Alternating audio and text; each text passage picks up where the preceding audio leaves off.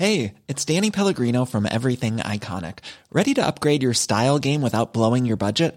Check out Quince. They've got all the good stuff, shirts and polos, activewear and fine leather goods, all at 50 to 80% less than other high-end brands. And the best part? They're all about safe, ethical, and responsible manufacturing. Get that luxury vibe without the luxury price tag. Hit up quince.com/upgrade for free shipping and 365-day returns on your next order. That's quince.com/upgrade. Nu är det dags för min filosofiska salong, och den här gången har jag bjudit in, ska man säga, en riktig filosof. Ja, det är välkommen hit, yrkesutövande filosof i alla fall. Torbjörn Tännsjö, som är, du är praktisk filosof. Ja, det får du nästan förklara. Vad är det? Ja, det är att vi råkar ha en uppdelning i Sverige mellan teoretisk och praktisk filosofi. Det har man inte på de flesta håll i världen. Nej. Och då har jag varit professor i praktisk filosofi en stor del av mitt liv. Du är välkommen hit. Och Alice Teodorescu, som är kanske hemmafilosof, men du är framförallt, när du jobbar är du politisk redaktör på Göteborgs-Posten, och nu är du föräldraledig till en 10 månader gammal son. 11 månader gammal son, det är viktigt. Välkomna. Jag tänkte att jag skulle börja med att fråga er just det här med ett land som är så sekulariserat som Sverige är. Men vad ska man tro på då om man inte tror? Så jag kan bara säga att jag hade Fredrik Lindström här som tittar på Sverige som är så extremt, sa han, på många sätt. Inte alls det där lagom som man tror. Och att många människor tycker att det där med tro inte är så viktigt förrän man blir väldigt allvarligt sjuk till exempel, eller någon nära blir det. Då har man lite på glänt. Man har inte stängt den där dörren till Gud. För då kanske man behöver Gud. Jag vet inte vad ni själva tänker. Tro kan ju vara så mycket, men jag slänger bara ut den där frågan. Men nu, alltså en sak är att tro överhuvudtaget. Det vill vi göra. Vi vill, så fort någon kan formulera ett påstående så vill vi tro att det är sant eller falskt. För vi vill ha en realistisk bild av världen omkring oss. Så det är alltid ett nederlag om vi inte lyckas tro vare sig att det är på ett visst sätt eller att det inte är på ett visst sätt. Bertrand Russell sa någon gång att it's nice to know things. Alltså vi är nyfikna på det sättet på världen. Så det är det första jag vill konstatera. Att när vi inte kan tro vare sig att det är på ett visst sätt eller inte, då är det en sorts kunskapsnederlag för oss. Och vad gör man då? Ja, man försöker väl tänka ännu ett varv och försöka samla mera evidens för att om möjligt komma fram till en ståndpunkt. Eller också får man bara acceptera att man har ingen åsikt i den här frågan. Och det kan vara okej så länge man inte måste basera sitt handlande på att det är på det ena eller andra sättet. Men du menar det ligger i människans natur att man vill tro? Vi kan inte formulera ett påstående utan att man vill ta ställning till det. Vi kan tro att det är så eller att det inte är så. Och det som är jobbigt är det där tillståndet när vi varken tror att Gud finns eller att Gud inte finns då, i så fall. Det är en sorts intellektuellt misslyckande. Nej, men jag tänker att i ett väldigt individualistiskt samhälle så blir ju just individen det man tror på. Man tror på sig själv och upphöjer sig själv till någon slags gud som också har makten över allting. Och det farliga med det är ju att det finns ju väldigt mycket som man själv inte kan påverka. Det finns mycket man kan påverka, men det finns också till exempel det här med sjukdom som man inte kan påverka, varken sin egen eller sin närståendes.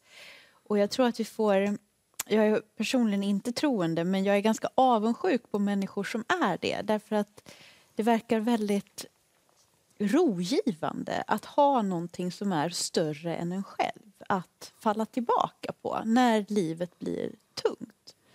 Och jag var närvarande under en nära väns dotters bortgång. Och den här nära vännen då är väldigt troende. Och det var så intressant att just se hur mycket stöd religionen gav i den här otroligt svåra situationen. Så att när allting är bra så tror jag att det är lätt att leva i ett sekulärt samhälle där man just inte har de här föreställningarna att ta till. Men när livet blir svårt så blir vi också ganska ensamma i den här fattigdomen, den här själsliga fattigdomen. Och då kan man tänka sig att till exempel kärleken och bilden av den romantiska parrelationen och passionen har ju på något sätt i vår tid fått ersätta den här gudsdyrkan som finns i andra kulturer och som tidigare också fanns i Sverige. Mm. Jag tänker lite grann, jag har funderat mycket på varför Sverige blev ett land där man så väldigt mycket tror på naturvetenskapen och inte heller i samverkan som man ser i andra kulturer så finns ju Gud och andligheten med och naturvetenskapen. Men här har vi en väldigt stor tilltro till det. Jag känner att jag kanske har missförstått din fråga från början. För jag trodde du var ute efter det här att man inte hade någon uppfattning överhuvudtaget. Men nu tyckte du mer var intresserad av vad gör man om man tror att Gud inte finns, om man är ateist helt enkelt. Är man då i någon sorts bryderi? Och det är en på något vis enklare frågeställning tycker jag. För att, det kan ju naturligtvis vara väldigt olika hur man reagerar på det. En del människor plågas ju av sin gudstro.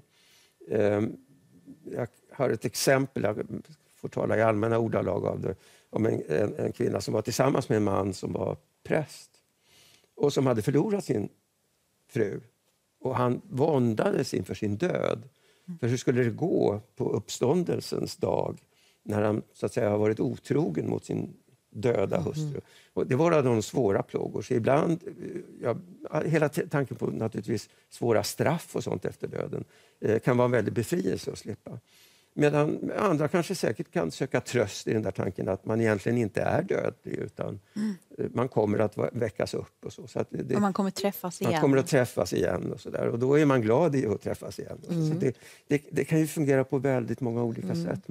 Men personligen tycker jag att jag klarar mig jättebra utan tron på en personlig Gud som skapat världen och så vidare. Och, hur ser din tro ut då? Men jag håller också med Alice om att den här egoismen som på något vis präglar mycket av vår tid och konsumism och så vidare som ett försök att nå lycka och innehåll i sitt liv, den är nog tom och fungerar inte. Utan vi behöver någonting lite mer rejält att förhålla oss till någon mer objektiv mening med våra liv. Och Emil pratade ju nyss här om att bara det att man bryr sig om andra människor kan ge en sorts mening åt ens liv. Personligen tänker jag också att vårt liv har ett särskilt allvar därför att det finns skillnader mellan riktigt och oriktigt handlande. Moralen finns där, helt bortsett från Gud och så. Det finns en objektiv moral som gör att vi kan riskera att handla fel i våra liv. Så att våra liv är på liv och död. Det är någonting viktigt som står på spel. Som inte är subjektivt och personligt. Jag tror man kan ha olika uppfattningar om precis den där moralfilosofiska synen jag har där. Men jag tror att många människor känner att de behöver någonting mer objektivt att förhålla sig till för att deras liv ska kännas meningsfulla.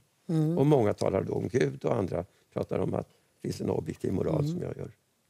Men även om du inte är troende, kan du känna igen det här att det är bra att ha en liten dörr på glänt om det skulle hända någonting?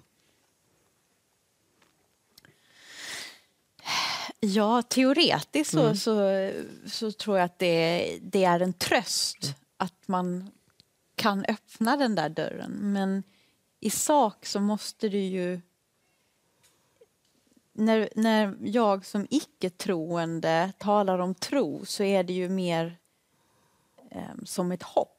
Medan det för en troende är en vetskap. Alltså en troende person tror ju att den kommer att träffa den som har gått bort igen. Jag kan ju inte rationellt tänka att men jag kommer att träffa den personen igen. Så att även om jag öppnar den dörren så tror jag att den dörren mer skulle då handla om att ge en slags mening åt någonting som framstår som meningslöst än att köpa de här andra ingredienserna som då följer med att ha en gudstro.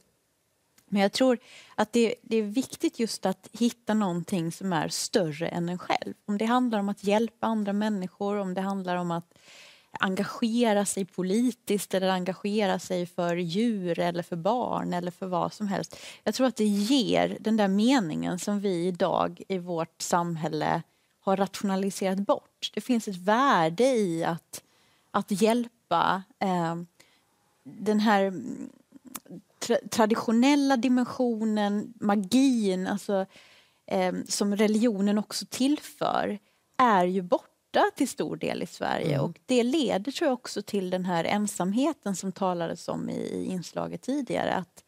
Att väldigt många människor i ett av världens mest privilegierade samhälle, där vi har mat på bordet, där vi lever i frihet, där vi till stor del kan utforma våra liv som vi vill jämfört med många andra människor i andra delar av världen och i mänsklighetens historia, så är det väldigt många människor som brottas med en olycka och en brist på mening som jag tror att religionen tidigare fyllde. Och dessutom hade man inte tid att fundera så mycket på detta, därför att man hade de dagliga problemen att hantera. Hur ska man få mat på bordet? Alltså de här väldigt basala frågorna. Och när de då är lösta så har vi också utrymme att på ett annat sätt grubbla över de här existentiella frågorna som uppenbarligen ingen ändå kan svara på. Alltså när du säger existentiella frågor så tänker jag på att det finns ju en rörelse, en filosofisk riktning, existentialismen och så, som väl, en idé är väl där att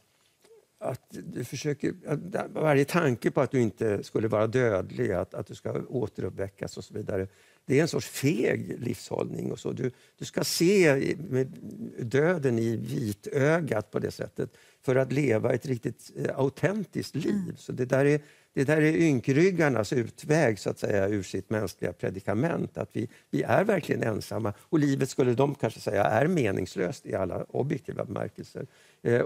Men vi lever inte ett fullvärdigt mänskligt liv om vi inte autentiskt tar till oss vår dödlighet. Det är värt att fundera över den där tanken. Det finns ju mera utspädda varianter av den, om att det är viktigt att vara medveten om att ens liv är begränsat och så. Man lever bättre. Och man blir det en tröst i det då, att man förstår att det är det här som vi just lever? i den här hårdkokta existentialistiska filosofin söker man nog inte tröst. Nej, på något sätt. Men jag tror att i många såna vardagspsykologiska reflektioner kring död och vår dödlighet finns den där tanken att det är nyttigt för oss att ha insikt om att våra liv verkligen är begränsade och att vi inte ska hysa falska förhoppningar. Alltså den där religionen som en förhoppning blir då en falsk förhoppning som lite grann förstör det autentiska i våra liv. Jag tänker på, om vi går till långt tillbaka i tiden, där filosofins vagga brukar man ju tala om, att då var ju filosofer, män oftast förstås, som man gick till med sina existentiella frågeställningar, och så vred man och vände på dem. Man gick inte till motsvarande kyrkan, utan man gick och talade om det på ett annat sätt. Ja, åtminstone har vi bevarat en tradition på det sättet intellektuellt. Men det ligger nog någonting i vad du säger, att också avspeglar en verklighet. Och så. Och som filosof kan man ju vara nöjd med det då, att filosofin hade en helt annan ställning. Att man brydde sig om filosofiska resonemang också för att de skulle vägleda ens vardagliga liv på det sättet. Fast för det första är det bara män som du vet, och så för det andra är det bara de här männen som är medborgare i staten, inte slavar och så vidare. Så det är klart en väldigt begränsad grupp av privilegierade individer vi talar om. Men det fanns en sån ställning för filosofisk reflektion. Och för de här stora frågorna som man behövde förmodligen, där man inte talar inom politiken, där man inte, alltså man behöver någonstans där de får ett rum på något sätt. Och det är väl också så religionen har uppstått, tänker jag då som ateist, att religionen är ju svaret på det här obegripliga som annars ter sig väldigt meningslöst. Och då konstruerar man eller kreerar en gud som också ger en svar och tröst och mening. Och det är den här biten som vi i det moderna Sverige har plockat bort. Och som jag också tror gör det väldigt svårt för den som kommer ny till Sverige från en annan tradition och en annan alltså ett samhälle där religionen har en helt annan roll. Det mötet blir ofta ganska komplicerat, därför att för många svenskar handlar julen om julmat och att träffa släkten och paket, medan det för andra människor, det kan vara andra kristna, men som är kristna, troende kristna, är en helt annan sak. Det är liksom ett själsligt, andligt perspektiv som de anlägger på högtider. Jewelry isn't a gift you give just once. It's a way to remind your loved one of a beautiful moment every time they see it. Blue Nile can help you find the gift that says how you feel and says it beautifully, with expert guidance and a wide assortment of jewelry of the highest quality at the best price. Go to BlueNile.com and experience the convenience of shopping Blue Nile, the original online jeweler since 1999. That's BlueNile.com to find the perfect jewelry gift for any occasion. BlueNile.com. Hey, Dave. Yeah, Randy. Since we founded Bombas, we've always said our socks, underwear, and T-shirts are super soft. Any new ideas? Maybe sublimely soft. Or disgustingly cozy. Wait, what? I got it. Bombas. Absurdly comfortable essentials for yourself And for those facing homelessness. because one purchased equals one donated. Wow, did we just write an ad? Yes. Bombas. Big comfort for everyone. Go to bombas.com/ACAST and use code ACAST for 20% off your first purchase. Och det är klart att den krocken, så på ett sätt håller ju också Sverige, till följd av invandring från andra delen av världen, håller ju Sverige på att bli ett mer religiöst samhälle. Och det i sin tur ställer ju helt nya frågor till hur vi ska förhålla oss till människor som då ser på samhället, på lag och ordning, på massa olika saker just med religiösa glasögon. Och det blir kulturkrockar och det blir frågor där vi måste förhålla oss till att vi är ett land under förändring. Och det tror jag också kan vara någonting som tillför någonting.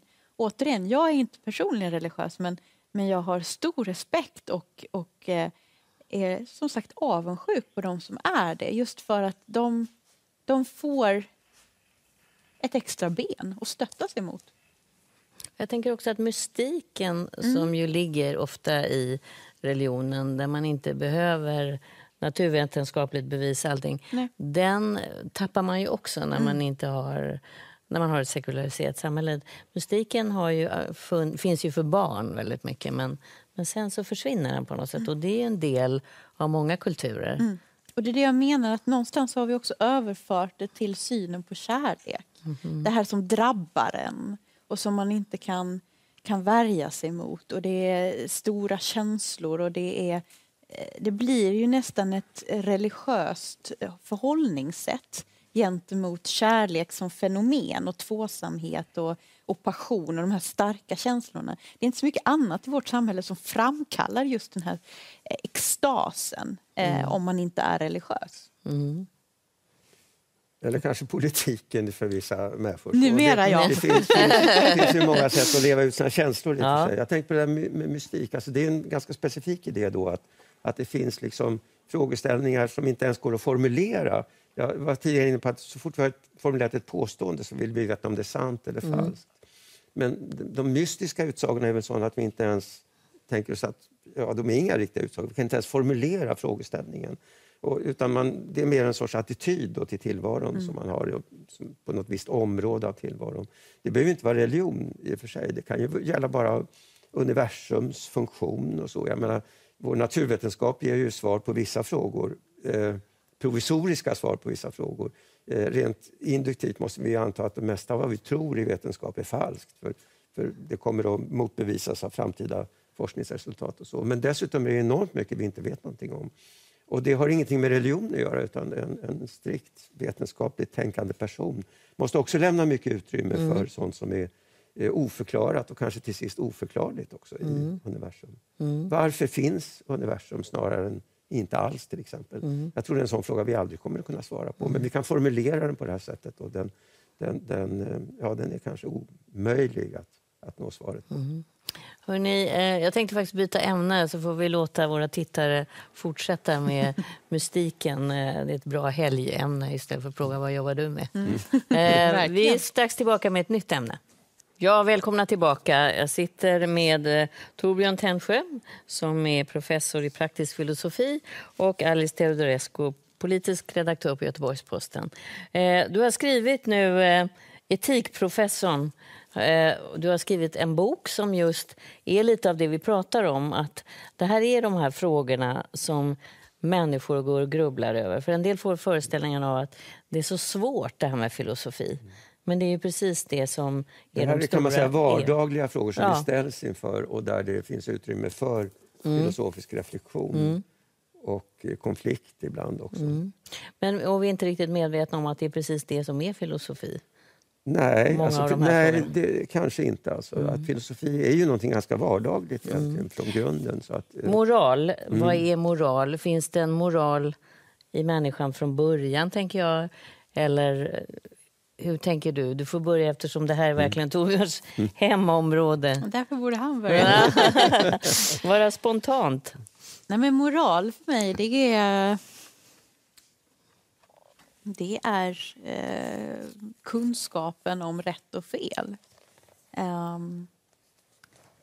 Men det är ju egentligen inte så enkelt. För det som är rätt i en kontext kanske inte alltid är rätt i en annan. Och när man gör rätt mot en individ så kan det innebära att man gör fel mot en annan. Så att, och mig veteligen så är det ingen som riktigt kan svara på den frågan. Så att, tror du att man har en inneboende medfödd moral? Tänker som barn till exempel, att man vet. Nej, inte på det sättet. Jag tror att vi fostras till en allmänmänsklig moral, om man kan tala om det. Och sen så finns det också då undergrupper i det beroende på var vi föds, i vilken klass vi föds, i vilken tid. Alltså det finns massa olika dimensioner till det. Men jag tror inte att ett barn, eftersom barn, det beror på hur gamla barn är såklart, men har förmåga att förstå konsekvensen av ett handlande. Och det är ju ändå konsekvensen som också är avgörande för om någonting är moraliskt rätt eller inte. Det är inte bara en fråga om intention, utan det är också en fråga om utfall. Jag håller med Alice om nästan allt Ja, säger fantastiskt. För det första, själva frågeställningen. Jag tror att kärnan, så att säga, man kan ju använda ordet på många olika sätt, men innebörden där på något vis, det är den där frågan om riktigt och oriktigt handlande. Vilka handlingar är riktiga och vilka är oriktiga. Och det lägger till att det är kunskap om detta, och det är naturligtvis vad vi eftersträvar. Om man jobbar systematiskt som jag gör hela livet med de här frågorna, så vill jag vill komma fram till kunskap om rätt och orätt handlande. Men det är också som du säger att det går inte att sammanfatta förmodligen väldigt enkla regler, utan någonting är riktigt i en situation och liknande beteende oriktigt i en annan situation. Och när det också lägger till att det hänger på konsekvenserna så är jag ännu mer överens om det. För att jag driver ju den tesen att det är uteslutande konsekvenserna som avgör om en handling är riktig eller oriktig. Det är en ganska speciell och kanske extrem position. Jag är inte säker på att du ville bekänna dig till den. Men kan du ta ett exempel då? Jag tar frågan om abort till exempel. Jag skrev en debattartikel häromdagen om detta. Påven har sagt att utföra en abort, eller att om man anlitar en läkare som utför en abort, så är det som att anlita en hitman, en professionell mördare som röjer undan en obekväm individ i min väg. Det är påvens uppfattning, och den är följdriktig, tror jag, utifrån vissa utgångspunkter han har om vad som gör handlingar rätt och fel, som inte alls beaktar konsekvenserna i det enskilda fallet. Jag tycker det kan vara rimligt att avlägsna och döda ett foster genom en abort för att lösa ett praktiskt problem, för att istället föda ett annat barn vid en annan tidpunkt som kan leva ett bättre liv. Det här är kanske resultatet av en våldtäkt. Jag har svårt att knyta an till det barnet. Jag vill hellre ha ett annat barn med någon jag älskar och så. Den typen av omständigheter och konsekvenser tycker jag helt avgör frågan om det är rätt eller fel. Påven lägger ingen vikt vid dem, utan har en bestämd princip. Och på så sätt är det med vissa frågor som också är vardagliga, som abortfrågan, dödshjälpsfrågan, många sådana frågor som dyker upp inom medicinen. Att de är vardagliga, man kan inte undfly dem, man måste finna ett svar, praktiskt, ja eller nej. Men människor som har tänkt hela sitt liv på de där frågorna är djupt oense om vad som är rätt och fel i situationen. För att man har låst fast sig vid en uppfattning? Nej, det kan man ju beskriva det som, men det är en illvillig beskrivning. Jag tror att om påven och jag, för att uttrycka sig lite smått galet här, om vi tänker olika i den här frågan, så tror jag inte att vi har låst oss fast i någon sorts dålig bemärkelse i det. Vi har tänkt, han har tänkt mycket, jag har tänkt på den. Vi har kommit till olika ståndpunkt, och filosofiska frågor är sådana att det är svårt att nå någon gemensam vetenskapens nuvarande ståndpunkt. Det finns inte, utan vi är oense. Inte av slarv, inte på grund av dogmatism eller någonting sånt, men vi kommer till olika slutsatser. Och ibland spelar det stor roll, som i abortfrågan, i dödshjälpsfrågan. I andra fall spelar det ingen roll alls, därför att människor med väldigt olika utgångspunkter kommer att tycka att vi ska leva på samma sätt i stort sett. Vi kanske kan vara demokrater till exempel, fast vi har väldigt olika uppfattningar. Påven och jag kan leva i samma politiska organisation till exempel. Men när det gäller abortfrågan, ja då måste vi... Han säger att det är mord, jag säger att det borde vara lagligt, fritt, tillgängligt. Hur mycket pratar man inom politiken på det sättet, tycker du? Jag skulle säga att man pratar mycket om det som ett sätt att positionera sig. Det vill säga man talar om moral utifrån intention. Till exempel den stora frågan som har dominerat svensk politik nu i snart ett decennium, migrationsfrågan. Där kan ju intentionen vara att människor på flykt har vi en skyldighet att ta emot därför att det är moraliskt rätt. Men konsekvensen av det som då är moraliskt rätt som teori kan ju vara att vi får ett mindre fritt, ett mindre liberalt, ett mindre välfungerande samhälle. Och då är ju konsekvensen av det som var moraliskt rätt som intention inte säkert då är moraliskt rätt som utfall. Och jag upplever att det i den politiska debatten idag just finns en vilja att säga att man är anständig. Man står upp för det rätta, man står upp för moral. Men konsekvensen av den handlingen vill man inte riktigt kännas vid, utan man lämnar det därhän. Och därför tror jag att det blir lite förrädiskt när man just tar till de här moraliska övertonerna. Därför att då måste man vara beredd att försvara det här i alla steg. Och det upplever jag inte riktigt att man är. Vad tänker du? Jag tror det ligger någonting i det. Alltså, inte själva sakfrågan, den ska vi inte diskutera. Om vad är liksom en rimlig form på migrationspolitik och så. Men jag tror att det finns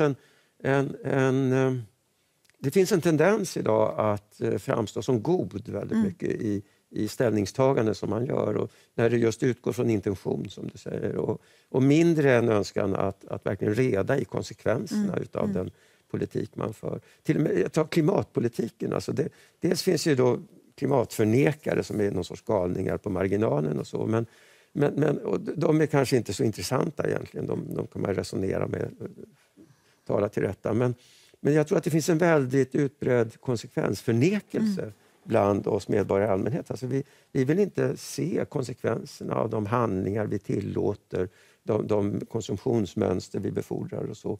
Utan vi blundar för konsekvenserna. En annan fråga är ju tiggerifrågan, där det också är väldigt tydligt att intentionen att hjälpa någon som tigger är då god. Man ger pengar, man vill göra det bättre. I den andra vågskålen så vittnar ju organisationer som arbetar med EU-migranter, inte minst i Rumänien, mitt gamla hemland, om att man ju snarare försvårar deras möjligheter att ta sig ur sin fattigdom och ta sig ur det här beroendeförhållandet som uppstår. Så att intentionen när du lägger pengar i handen hos någon är god. Konsekvensen blir att den människan inte kan resa sig ur fattigdom. Har du då gjort en god handling?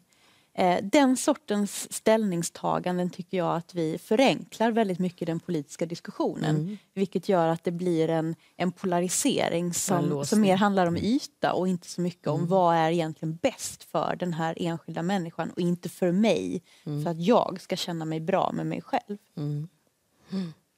Det där sista som du säger tror jag är en nidbild. Jag tror det är väldigt få människor som ger pengar för att känna sig goda eller någonting. Så att man känner en sorts mänskligt tvång att ge pengar.